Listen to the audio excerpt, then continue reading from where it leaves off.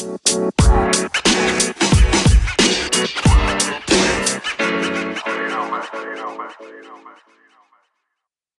Anthony, how you doing? I'm great. It's exciting to be on this side because normally I'm the one on your side interviewing other people, so it should be fun. Yeah, no, I appreciate you coming on. I was just saying, I've got some good guests been on recently, and it's kind of like heavy hitters with you coming out, which is nice. So, yeah, I really appreciate it. We had an introductory meeting a couple of years ago now, I think it was, wasn't it? So, We did, yeah. really helped Talk me. all So, things beauty boxes. exactly. I won't get into that though. That's a whole other story.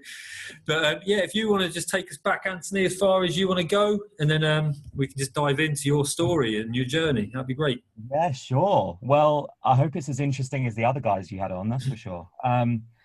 So I've gone back to 2004, which is when I feel my career kind of started, but also there's some full circle moments in there just because I met my current business partner at Haymarket Media, which is, a big publishing company. Anyone who doesn't know, they published PR Week, Campaign Magazine. I think they did What Car as well at some point. So they Oh, kind of right. like went into a bit of the consumer magazine. And I was publishing manager over there. So it was a really weird job because I don't know if anyone knows what that is, but on the one side, it's very numbers driven. You're kind of managing all the budgets. It's very, you're protecting the bottom line of all the magazines, of the P&Ls. Yeah. And then on the other side, you're all about promoting the magazine. So it's the very creative side of it. So you've got this one hand that's very stressful and very numbers driven. And then the other hand is very exciting and, promotional driven. So I was getting to do lots of events and getting to do lots of ads and that kind of stuff. So it kind of had this schizophrenic job sort of description, if you like. How did you get into that one, Anthony? What prompted you to become look at a publishing manager? Yeah, well, I started out I always wanted to do magazines, and I didn't know what that meant or what that looked like, but I just wanted to be involved in magazines. And I thought I've always been interested in the kind of back room people as opposed to, the kind of celebrities and that kind of stuff. So I knew I didn't really want to do consumer mags. I wanted to do B2B. Got a bit of a shock when I realized how corporate it was going to be, because I just thought media is media, but Haymarket was a very corporate kind of setup. Okay. But I worked on some magazines that were quite creative. So I worked on Marketing, Management Today, Print Week. And so it kind of gave me that sort of creative side, if that makes sense, in a very corporate world. Yeah, so went over there, like I said, in 2004. Had a great time. My learnings from it were, sort of figured out how to manage budgets, how to negotiate with people, manage a P&L. Also figured out how the press work with brands, because a lot of my job was go out, if we were doing an event or something, get out there and figure out a way to get everything you can for free. It was at a time when you could go to a hotel or something and say, oh, listen, I'm going to get all these great people through the door and I'm going to, have our editor there and stuff. Can I have the room for free? Can I have the catering for free? And they would all do it. I mean, now it's very different. People have cottoned the way of the world and that doesn't happen as much. But then it was very much, you are the press and everybody kind of bows down to you, so that was a good learning. Was there someone you were learning from in there? Because you just said that there was negotiating all this and obviously then just working out how to get these free rooms in hotels and stuff like that. Did you ever go on a proper training, or was it essentially just working on the job and you learning yourself? I mean, Haymarket were the kings of training. So every other week you're on a training course. And at the time, obviously, when you're 20 odd, you're kind of like, oh God, no, not another training course on a Thursday afternoon, sat in some stuffy training room. Yeah. But looking back, they really were the, kings of training. Everything that you needed, they would have a training course for it that you could go on. So that was brilliant. But I also had a really great publishing director. She was called Julie Moore. She was incredible. She was kind of, she'd kill me for saying this, but she was mad, but the really good kind of mad, Yeah. They're the best ones. She looked at everything with fresh eyes. She was sort of like, well, why are we doing it that way? Isn't there a different way? She was great like that. So I remember going into her office one day when I'd probably been there about 2 months, 3 months, something like that. And she said, right, you've got to know everyone, because you've got to know all the PRs of all the drinks brands, all the hotels, all this stuff, because if you're going to go out there and essentially negotiate all this stuff for free, you need a contact book. So she said, you know, you've got an expense budget. I'm like 25 at this point, and I'm thinking, so I'm being paid to go out, make friends, and go for drinks with people in order to, you know, negotiate these kind of deals. And that's exactly what it was on the one half. And the other half, like I said, was, you know, being stressed as hell, trying to figure out the bottom line and P&Ls and stuff. And was that something you like doing? The going out and working? Yeah, I mean, I've done it through my whole career. You know, I've had to, for all the different jobs I've had. So, yeah, I mean, I can speak to anyone. You know, I love going out and meeting new people and do it. But I know from experience, when I expect it of other people just don't actually warm to doing a job like that. That's why I was intrigued, because to me, it sounds like you're describing a part of, like, a large percentage of my job that I've been doing for the past 17 years, but also I know from speaking with colleagues and peers and stuff like that, and they're like, I hate that bit of my job, and I've never got that really. But you know what? It was kind of, like I said, it felt, although there was a serious business, you know, return on investment or whatever you want to say to it, I was effectively being paid to go and hang out with people, meeting people just like me, you know, that were kind of in the same jobs that I was in and stuff. And I made some really good friends doing that, to be honest. So, yeah, I mean, I found it, as long as the person was open to it, I found it quite easy, put it that way. I had times when you'd sit and, you know, someone was just not getting what you were trying to say, and, you know, that's a different story. But yeah, I'm okay at building relationships. I quite enjoy it. Yeah, obviously. So going from that, like I said, I met my now business partner and very good friend Loretta all those years ago. It's hard to believe that it was that long ago for the company that I'm running now. But we got on like a house on fire, you know, and thank God, because we still do today and run a business together. So that's good. But she then moved on to a fashion magazine called Drapers, and she went to the other big publishing company called EMAP. So how long were you together at Haymarket? Yeah, we were together at Haymarket. She was the editor on one of the magazines that I looked after. Okay. And so, you know, like I said, got on like a house on fire. And then she was, she got headhunted actually there's a trade publication called Drapers. Which is for the fashion industry. And EMAP own it. And she got headhunted to go over there and give it a kind of fresh breath of life and launch their website actually. And how long had she been at Haymarket with you at that point? He'd been there a long time before me. Okay. Yeah, we had 4 years together at Haymarket.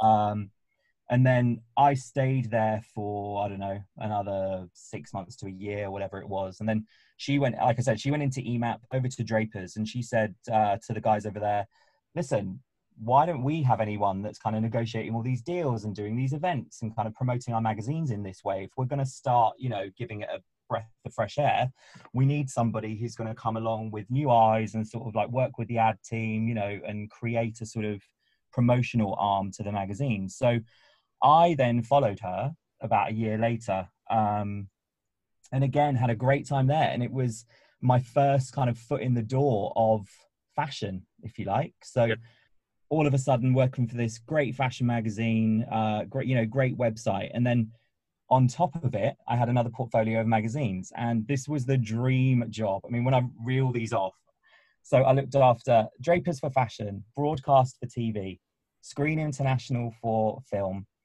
can't remember what it was called, British Jeweler or something for the jewelry industry, and then Pure Beauty for the beauty industry. So you can imagine, 1 minute I'm at Fashion Week, the next minute I'm at the Cannes Film Festival, the next minute I'm at some big TV awards. I mean, it was insane. It was the best job ever. But sure. Yeah, it was mad. It was only for 18 months. It feels like it was 5 years and 18 months because there's so much to do, but it really was the dream job, you know, working in all those industries, traveling all over the place, you know, meeting some amazing people. It was just, you know, the great job. And that, working at Drapers, is kind of how, so moving on to my next job, going back to 2009, do you remember mywardrobe.com? I do, yeah. everyone's got a real soft spot for my wardrobe, as do I. And that was my sort of movement out of media into fashion e-tail. So what prompted the move from the dream job? Because it does sound like a dream job, especially if you like in travel and you like in all those industries. It sounds like you're going to want to do that longer than 18 months. Yeah. Do you know what it was though? I think I'd always, since being a kid, I wanted to work in fashion. And although I was working for a fashion magazine, it still wasn't fashion, if that makes sense at all. You just weren't close enough. It wasn't a fashion brand. Yeah, I wasn't close enough. Exactly that.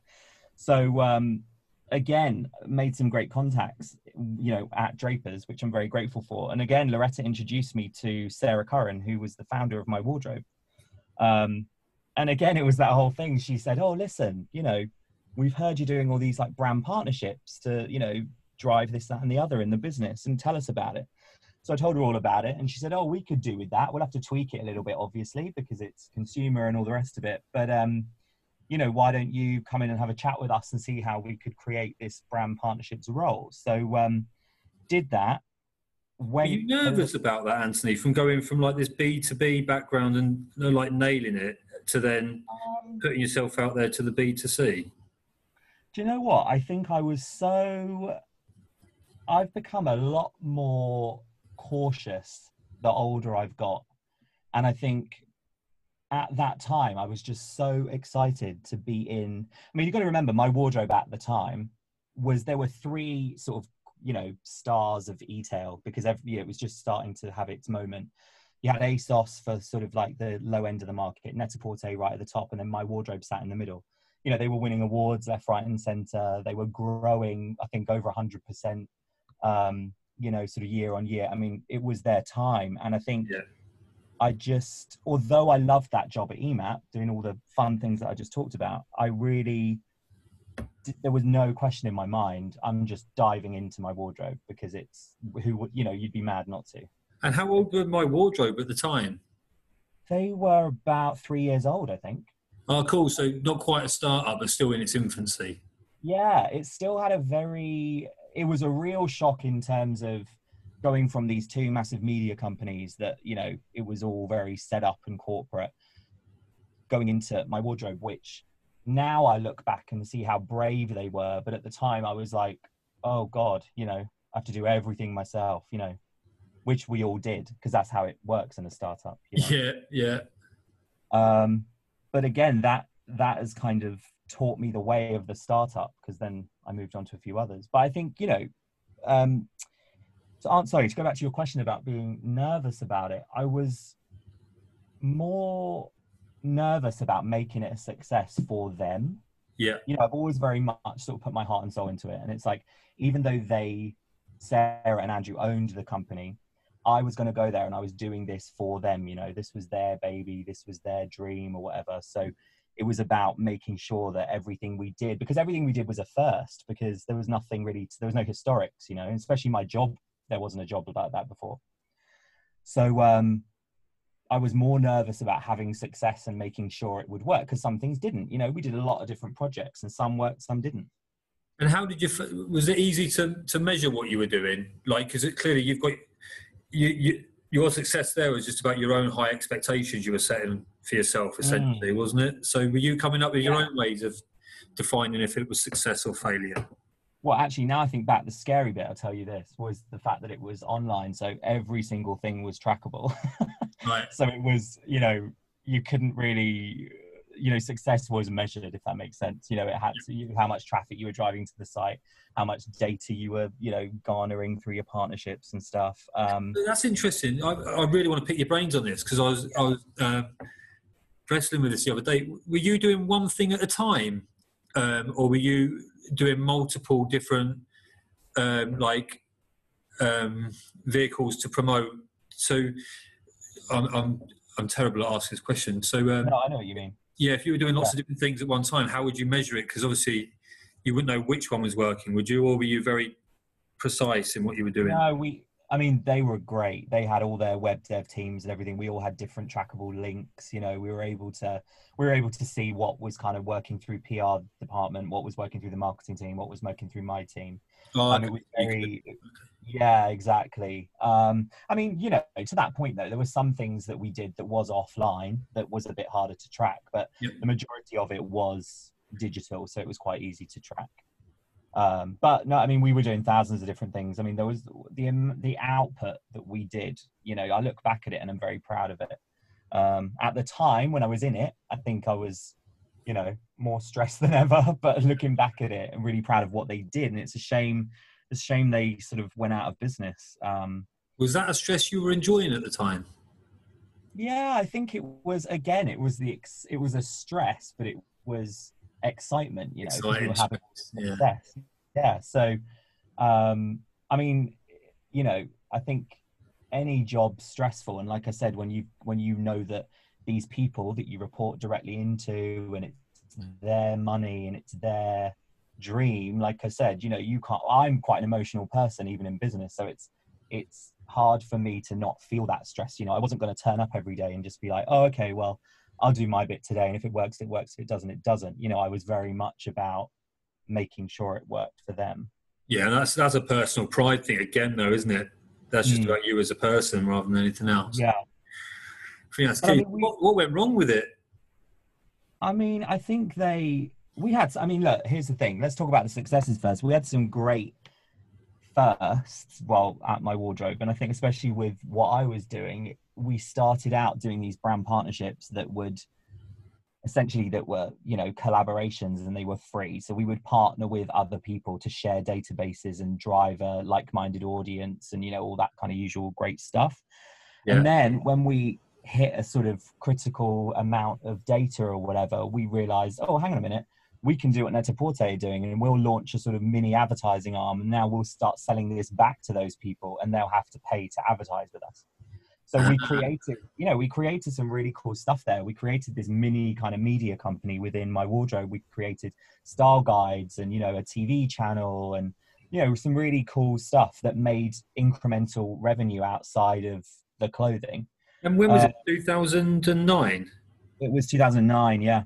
Okay. So that was still really in its infancy for stuff like that, wasn't it? Like now it just takes, for people that are just like listening to this, it's with like how-to videos and video channels, it sounds like it's really taken for granted, but that's only been a really recent thing, isn't it? Let alone how it was 11 years ago. I mean, I remember, you know, now that I've worked with other brands and they tell us about, you know, retailers where you can't even get your foot in the door until you've agreed to take an ad in the Christmas book, and, you know, you just pay for a window and you do all these things.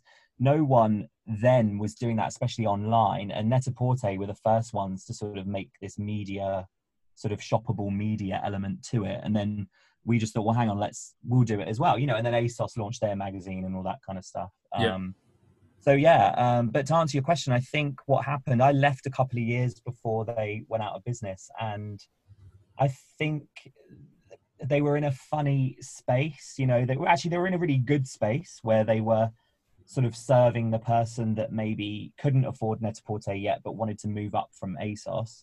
And I think they lost their way a little bit and wanted to be more Net-a-Porter and started discounting heavily. And, you know, any retailers that are listening or any brands that are listening know that that's the sort of kiss of death. You know, the minute you start conditioning your customer that they're going to receive a discount through the email every Friday or whatever it is, they're never going to buy full price, or very rarely anyway. Yeah, there's no way back, is there, at that point? No, exactly. Yeah. So I think that's probably what happened to them. It's sad because it was such a great, you know, I'll bump into an editor in the street or something now and they still say, even though it's like, you know, 10 years later or whatever it is, they'll still say, oh God, I really miss it. What happened to it?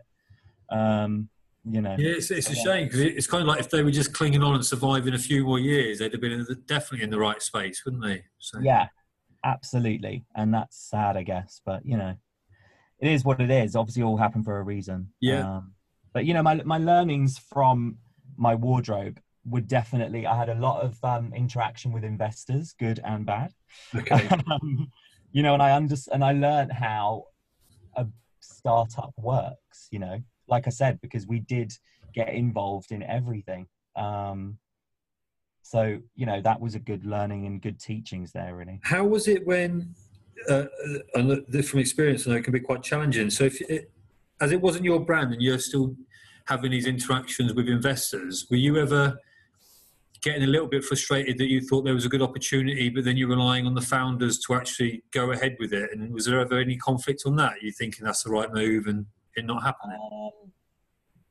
You know what? I think looking back at it, I can see there were probably some moves that weren't right. But at the time, I was just in awe, in a way, soaking it all up, you know, from these two amazing people that had kind of started this business, and they were in this room full of investors and stuff. I mean, I had some really funny interactions with them. I remember myself and our PR director, we were seen, or we were described as the fluff by some of the sort of suits and the investors, and we would leave the room and think, the fluff, just so you know, is driving all the traffic and creating all the awareness and making sure people know you are. So I know we're not sort of, you know, building the website or whatever, but we're also very important to this business. So that was quite a shock that, you know, the suits, as I call them, sort of saw us in a very different light. I've heard that term used a couple of times. It generally means the people that are clearly doing the stuff we really don't understand, but they're driving all the business somehow. So we just call that the fluff. Yeah, most definitely. They're normally the most important ones. Yeah, absolutely. And you'd see, you know, you'd see them sometimes. I mean, that at one point, I think they had about 12 investors that would come to these meetings, and you know, we would come in to do our bit and present, and the Blackberries would come out and they'd start checking their emails, and we'd just think, oh God, what are we doing here? But then, like I said, the irony was, you know, the minute we didn't do something, you'd see the traffic drop, or you'd see, you know what I mean? So we were having that effect, but I guess they just saw it as this lovely, nice to have sort of job, I suppose. And did they see nothing wrong with referring to you as the fluff? Was it just like, oh, there they are? I don't know. I just think they saw these like fashion people, you know what I mean? They were these suits sort of in this room, very corporate and a bit stiff, and in would come these fashion people that they just probably felt a bit intimidated by. I don't know. Like I said, the irony was we had our business heads screwed on, and we were the ones actually, you know, out in the market making sure people knew what the hell the damn thing was. So yeah, exactly. Yeah, that's so funny. Interesting times. So then what happened after My Wardrobe then? You left just before. Well, it was good timing. So then I mean, I was kind of feeling that things maybe weren't going as well as they should be from sitting in some of those meetings. And also it was a really stressful time. Like, I'm very grateful to My Wardrobe, but at the same time it was very, very stressful. And I've done four and a bit years, you know, so I thought, right, I'm going to see what else is out there. But luckily someone said to me, oh, have you heard of this sample box? And I was like, what on earth is a sample box? And they said, you must have heard of it. It's Birchbox. It's huge in America. And I said, I've never heard of it. Let me have a look at it. And I feel incredibly ashamed to say this, but I remember sitting there and looking at this box, bearing in mind, sorry, I should backtrack. Bearing in mind, I'd done partnerships with every beauty brand out there when I was at My Wardrobe, because obviously they have a similar audience, right? It's like if someone's going to pay 50 quid for a face cream, they're probably going to buy a £500 handbag from us. So I did a lot of these partnerships with Estee Lauder Group and L'Oreal and all these types of guys. So I knew beauty, and I had a lot of contacts in that space. So I can't get my head around the fact that somebody's paying for this box of samples, right? So I look into it and I think, oh, okay, I'll go and meet them, because I'm clearly not getting it. You know, there's obviously more to it. Yeah. And I was definitely wrong. I mean, it's one of the smartest, or was one of the smartest business models out there, you know, on so many levels. The two women that were running it were incredibly smart.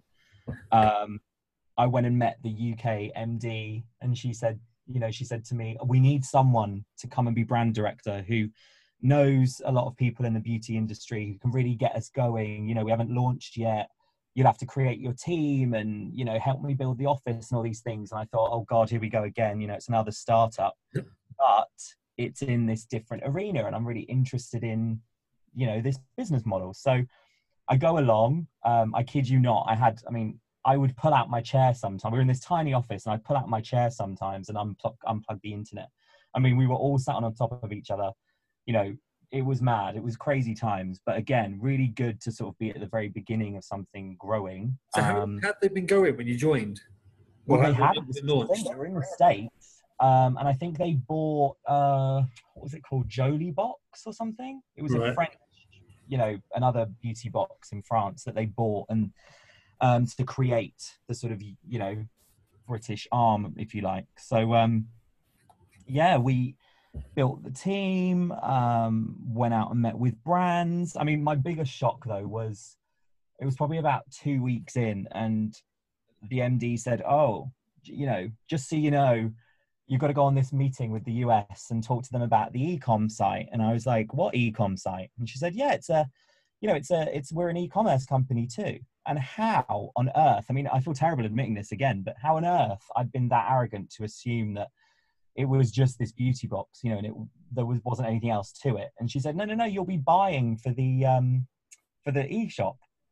And I said, "Oh, okay, cool." Because I obviously didn't want to say I've never been a buyer in my life. I don't even know how to do it. But you'd already got your foot under the table at this point. Yeah, well, exactly. I was already there. I assumed I was going out to build these brand partnerships with these brands. So that night I went home, I think I emailed our old buyers at my wardrobe, and I said, "Here's the thing. I need a crash course in being a buyer. You need to send me everything to read. I need to understand what it means." They were like, "Fine, don't panic, we'll figure it out." So I sat up till like 2 a.m. that night, came in the following day, a buyer, effectively. Nice. Loved it.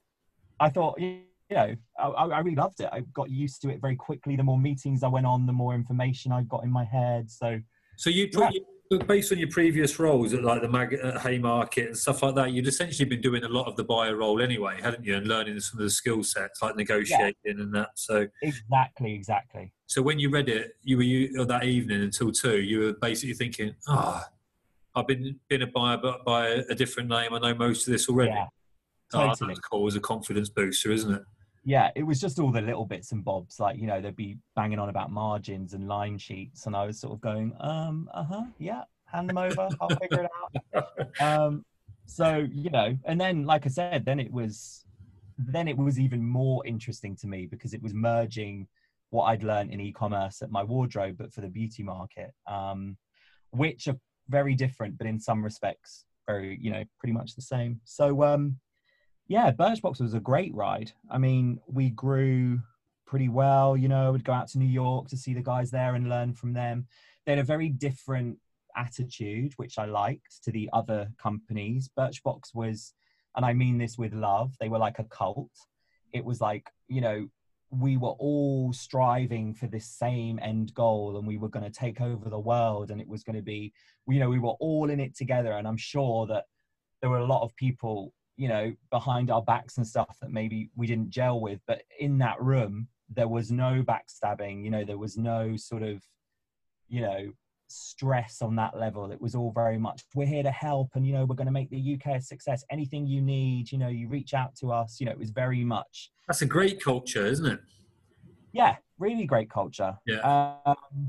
And don't get me wrong, it was stressful there too, because again, it was a very senior position, having to speak to the founder all the time, and explain what was going on and how we were growing this market. And like I said, we grew very fast. Like we went in first year, I think, like I said, there were like 6-7 of us in a room, and then we went to like 30 odd people in a much bigger office and stuff. So there wasn't a lot of room for learning, if you like. You just had to learn on your feet and get it done. And everyone, they were so supportive and great, and I loved my time there. This was really at the forefront of subscription boxes as well, wasn't it? Yeah. It was tough though, because even though they were the first and they sort of created that subs commerce vibe, in the UK, Glossybox had got there first. So Glossybox had actually, I think they'd seen what was happening in the US and other markets, and so they were already here. So I would go to meetings and people would say, "Oh, yeah, you like Glossybox," and I would say, "Oh, yeah, I guess." And then the US couldn't understand that because they were like, no, we're the first. Tell them we're the first.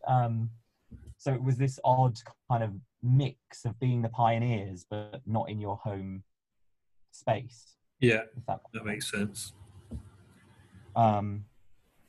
But again, you know, we did some great things for some incredible brands. You know, we would launch some brands, we would help brands into different regions because obviously they had France, Spain, and the US. So we would send British brands over to the US and, you know, vice versa. It was incredible. Amazing. And how long were you there for? Only 2.5 years, but it again felt like a really long time. The growth in those 2.5 years was phenomenal, wasn't it? Oh, it was crazy. I mean, it really was. We went from, I think, subscriber wise, I remember fighting for, you know, 1,000 samples when I first started it. And then it was in the hundreds of thousands at the Wow, end. that's insane. Yeah. British Beauty Box isn't quite there yet, Anthony. You're getting there, though. You're getting there. It's no, actually, we only started it. I think I told you before. We only started that box because we just wanted to help give the brands and startups that we were working with a bit more exposure here in the UK and in the US. It's slightly different. It's not really there for profit. It's more just exposure. But No, well, they're a great, listen, they're a great vehicle for any, you know, promotion, marketing, awareness, all that kind of stuff. They're so great. Oh, incredible. So yeah, from then I became a consultant for a bit. I left Birchbox, just decided that I wanted to do my own thing. Loretta and I had been speaking in the background about what I'll talk about after this, which is my current company. Yeah. But in order for us to obviously get that off the ground, I had to have another job, and so did she. So I started consulting, and again, it was that thing of, oh God, you know, I'm going to leave Birchbox,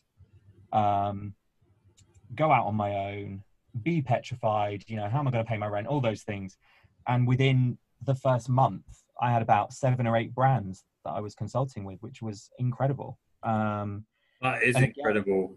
And yeah. were you able to manage all seven to eight, or were you getting inundated with even more, but you had to cap it at 7 to 8? Because when you're on your own, going from having teams around you, it's pretty different, isn't it? Yeah, it is.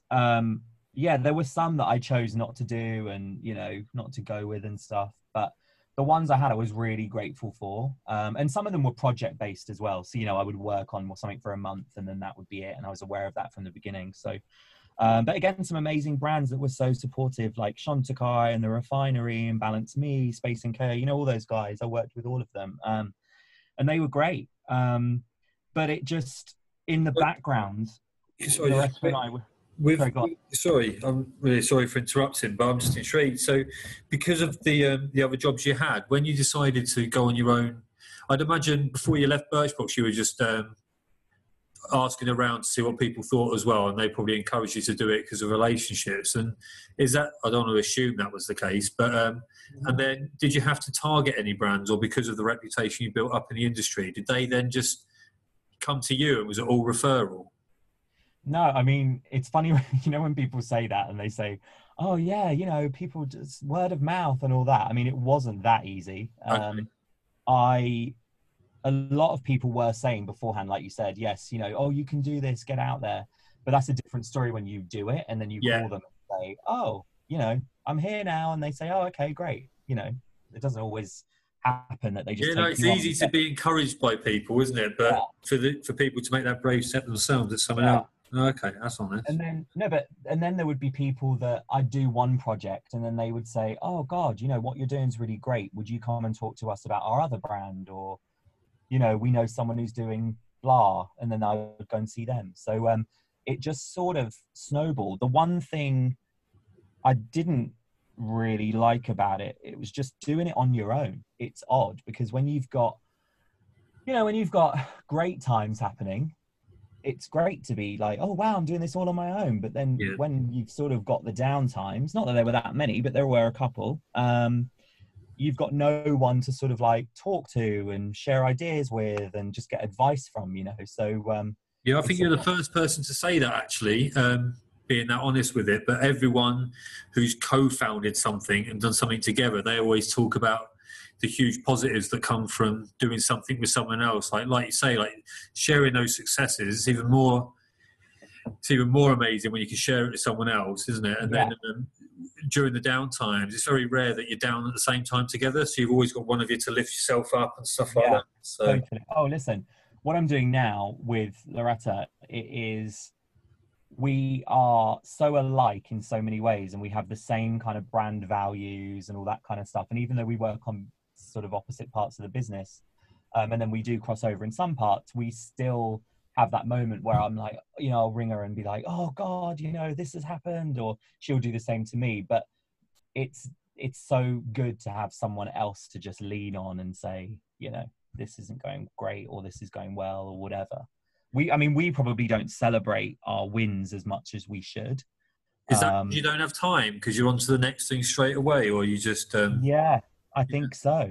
I mean, the one thing Birchbox taught me, they were very much about that. They were saying, listen, every little step you have to, they would call it that. They'd be like, celebrate the wins, you know. And it got to the point where someone answered an email and we were celebrating the win for that. So it kind of lost its, you know, it lost its meaning a little bit. But I think we've gone the other way, and we're just so on the sort of hamster wheel that we just do something really amazing and then we don't think about it, you know. And then, I don't know, 6 months later we'll say, God, look what we did, you know, a few months ago. How incredible.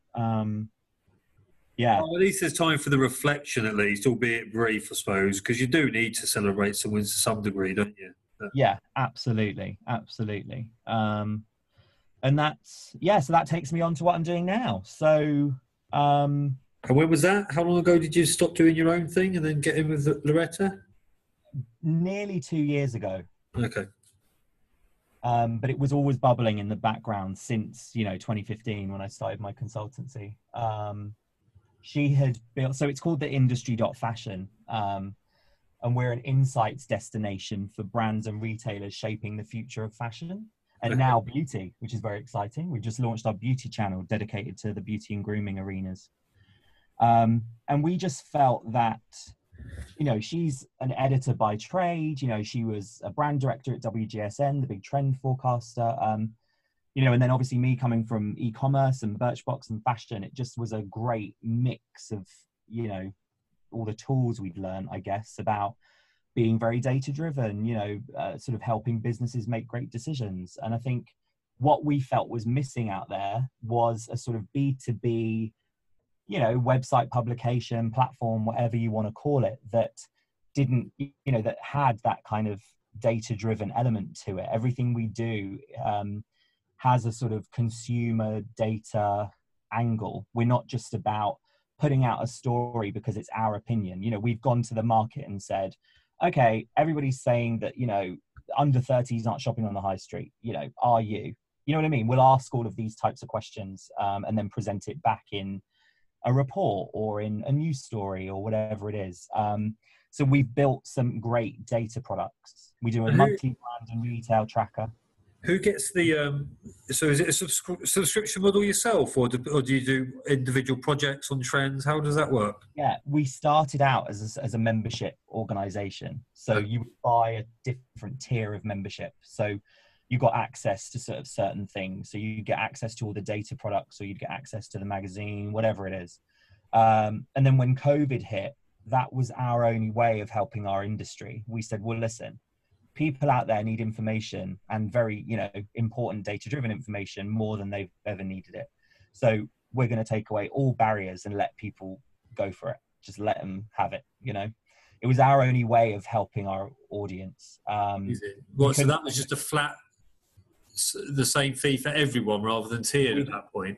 For free. We took away all the barriers and said, look, guys, come and get it for free. Get your information. We want to help you. You know, we couldn't donate money. We couldn't really give any time because we were already working, you know, 25/8. Yeah. So our way of helping was to say, all right, guys, you know, come and read the online news, come and have access to the data insights, you know, attend our webinars, listen to our podcast, whatever you want to do, you can do it for free. And we had such great feedback when we did it. Our traffic, you know, more than doubled overnight, you know, signups to the newsletter, everything. And there was, you know, we felt great because it was our way of helping people, give them this information that they need. You know, that fashion, and especially fashion retail, is on its knees, you know. Yeah. And especially at that time there was a lot of panic. So for us to be able to give them, you know, just to run through what we do, we've got a database that's called it's called The Intelligence. It's a master database of the fashion world. So anyone operating in the UK, you don't have to be a British brand, but anyone operating in the UK, we've got a profile on you. So everyone from an independent on the high street right through to, you know, an ASOS sort of global e-commerce brand, you can log into this profile at any given moment and sort of take any stats that you need, you know, find out who the board is, you know, what's their average order value, all these different stats. Wow. That help you make a decision on your business. So we opened that and gave access to that. We also do a monthly brand and retail tracker where we interview 2,000 consumers across various socioeconomic demographics about what's going on in out there at the moment in retail. So we opened that up and allowed people to get all that information. We've got a kind of library of past reports on various things, on sustainability and e-commerce and all this stuff. And we let people have them so you can read them, you know, as you see fit. And yeah, it was sort of our way of helping our industry, really. That's super brave, like, and really admirable. I know that there's a lot of people like Gary Vee and all that that I really follow, and he's always been about this. Just like share. You're not really competing; just keep sharing info, big people up, build people up, and it'll all come back. So then you've done that. So that clearly won't help you pay the bills. So then, are you being brave because you're hoping then that people that are getting all this data for free then want to work closely with you in the future? So you're really... I mean, here's the thing, right? We couldn't have done it if we didn't have incredible commercial partners. Yeah. And we work with some incredible people. We work with Klarna very closely, the buy now, pay later people. Yeah. You know, we work with people like Avery Dennison. We work with people like More2. So all of the people that want to effectively reach our audience. So, you know, our readers or our users, if you like, are fashion brands, retailers, designers, etc.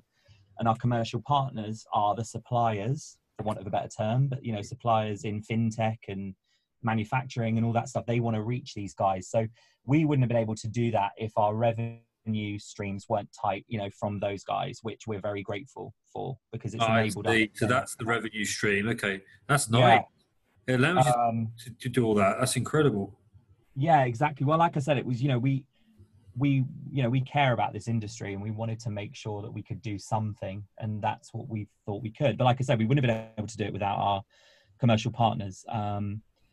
So yeah, that's how commercial partners will be over the moon because now your reach is even better than before. Exactly that. Yeah. Incredible. And just did you, when you made that decision, because decisions had to be made super quick, like when lockdown kicked in, didn't it? Did you and Loretta have to make a decision and then hope that your gut feel about the income streams was enough, or did you have to put some work into it beforehand, or were you just like, let's just do it and help us out?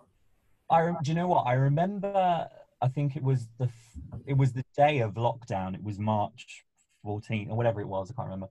And we sat down and we just, the beauty about us two, we've got a team obviously, but the beauty about us two making decisions and being on the same page, which we pretty much always are, was that we sat there and it was about 5 minutes and we said, listen, what are we going to do to help our audience? How can we do something? And we said, right, let's just unlock it. You know, let's unlock, let people see it. So we were able to do it very quickly. The challenge though came from a lot of our revenue was from live events, which obviously died overnight. Yeah. But again, our partners were incredible. You know, we went to them and said, we know we've got these 3 live events booked with you. Can we come up with some ideas to sort of like make them digital or do podcasts or whatever? And Klarna, for one, were just the best. You know, we said to them, they said, well, look, we wanted to do podcasts with you, so let's get the podcast off the ground instead. So we then overnight got our podcast stream, you know, sorted. And that's how we did it. You know, everyone was just great. We had a sort of positive response from all our commercial partners and stuff. Yeah, that's amazing. I love how the lockdown in so many had an impact positively of people just getting stuff done suddenly. Yeah, just moving. There was a lot of people that were dabbling about e-commerce and they've cracked on and done that, and people wanted to. Yeah. I mean, doing a podcast was never a desire of mine, and I've kind of stumbled into it, to be honest. But it's great because I get to chat to people like you all the time now. It's amazing, and I learn so much. But I mean, that's the thing. We got some great advice actually from Klarna. Were great to us from the very beginning and still are. And we met their founder, Sebastian, who is the smartest guy ever, you know, and he gave us some really good advice. And we said to him, I won't name who it was, but there was there's a traditional bank or payments provider, whatever you want to call them, that was sort of a bit sniffy about us at the beginning. I think it's fair to say, just because we probably, you know, we are doing things a bit different, and we are sort of a bit more contemporary than, say, you know. And I was a bit upset about it because I wanted to work with them, and I went to when we met with Klarna, and I explained to him what was going on. I told him what happened, and he said, listen, here's some advice. You want to sit in the room and work with people that get it and that are like you. And he said, we were the same. At the very beginning, people didn't understand what we were trying to do. And they were like, oh, but it's not this and it's not that. And he said, you know, they're not the ones you want to work with. He said, when you guys came to us, we got it immediately because we were like you once. You know, so he said, while you're getting everything going, just work with the people that are like you. They're brave. They can see what you're doing. You know, they're willing to take a chance. He said, and then you'll have success. And that's kind of what we do. So I wasn't surprised that our partners were open to us doing something new, because they're brave in themselves, you know. So I think they sort of, when the COVID and everything hit, they were just like, no, you guys will figure it out. You know, we're happy with it. Go off and, you know, make it digital, do what you want. Oh, that's awesome advice. I was worked with a couple of brands historically, and they were desperate to try and secure investment or try and secure listings, and they ended up compromising on their own values and identity. Yeah. And that's just because people weren't really getting. And that would have, one of them actually would have been this mail order subscription pack for men grooming. So it's kind of like right on the money now, but no one was getting it at the time. So right. Yeah, it's really disappointing. So that's cool advice. I think you have to believe, you know, it's cheesy as hell, but you have to believe in what you're doing, you know. Yeah. And here's the thing though, we've got incredible investors. And when I said about the sort of full circle moment, one of our investors is the ex-chairman of Haymarket Media. So he was effectively our boss all those nearly 20 years ago. And they are incredible. Not only do they bring all this wealth of information from the media world, they obviously brought the backing as well. But again, you know, we were doing Zoom calls with them just to talk through what was going on. And, you know, they've been great. And so we had that sort of on our side too. Oh, that's awesome. It's gone full circle. And when you've got these people surrounding you, Anthony, because you definitely need people to buy into what you're doing and get it, but are they challenging you guys on something sometimes as well? Yeah. Sure. I mean, we're always being challenged. Yeah, amazing. Yeah, but it's good. I mean, that's good, because that means you think about stuff in a different way, you know, because we don't know everything.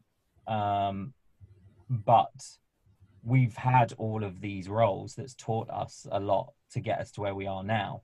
Yeah. But, you know, we don't know everything. And it's just nice to have someone else challenge you and say, that's all right, but what about this? You know, it just gets you thinking a different way. Yeah, you need it, don't you? And did you, when that started really happening, because I know a lot of people struggle with it because they feel like it's an attack on them personally. Are you comfortable, or do you ever feel it's, do you ever get protective of your ideas, or is that something, that's something you've got used to a bit more, I guess? Yeah, I've definitely got used to it.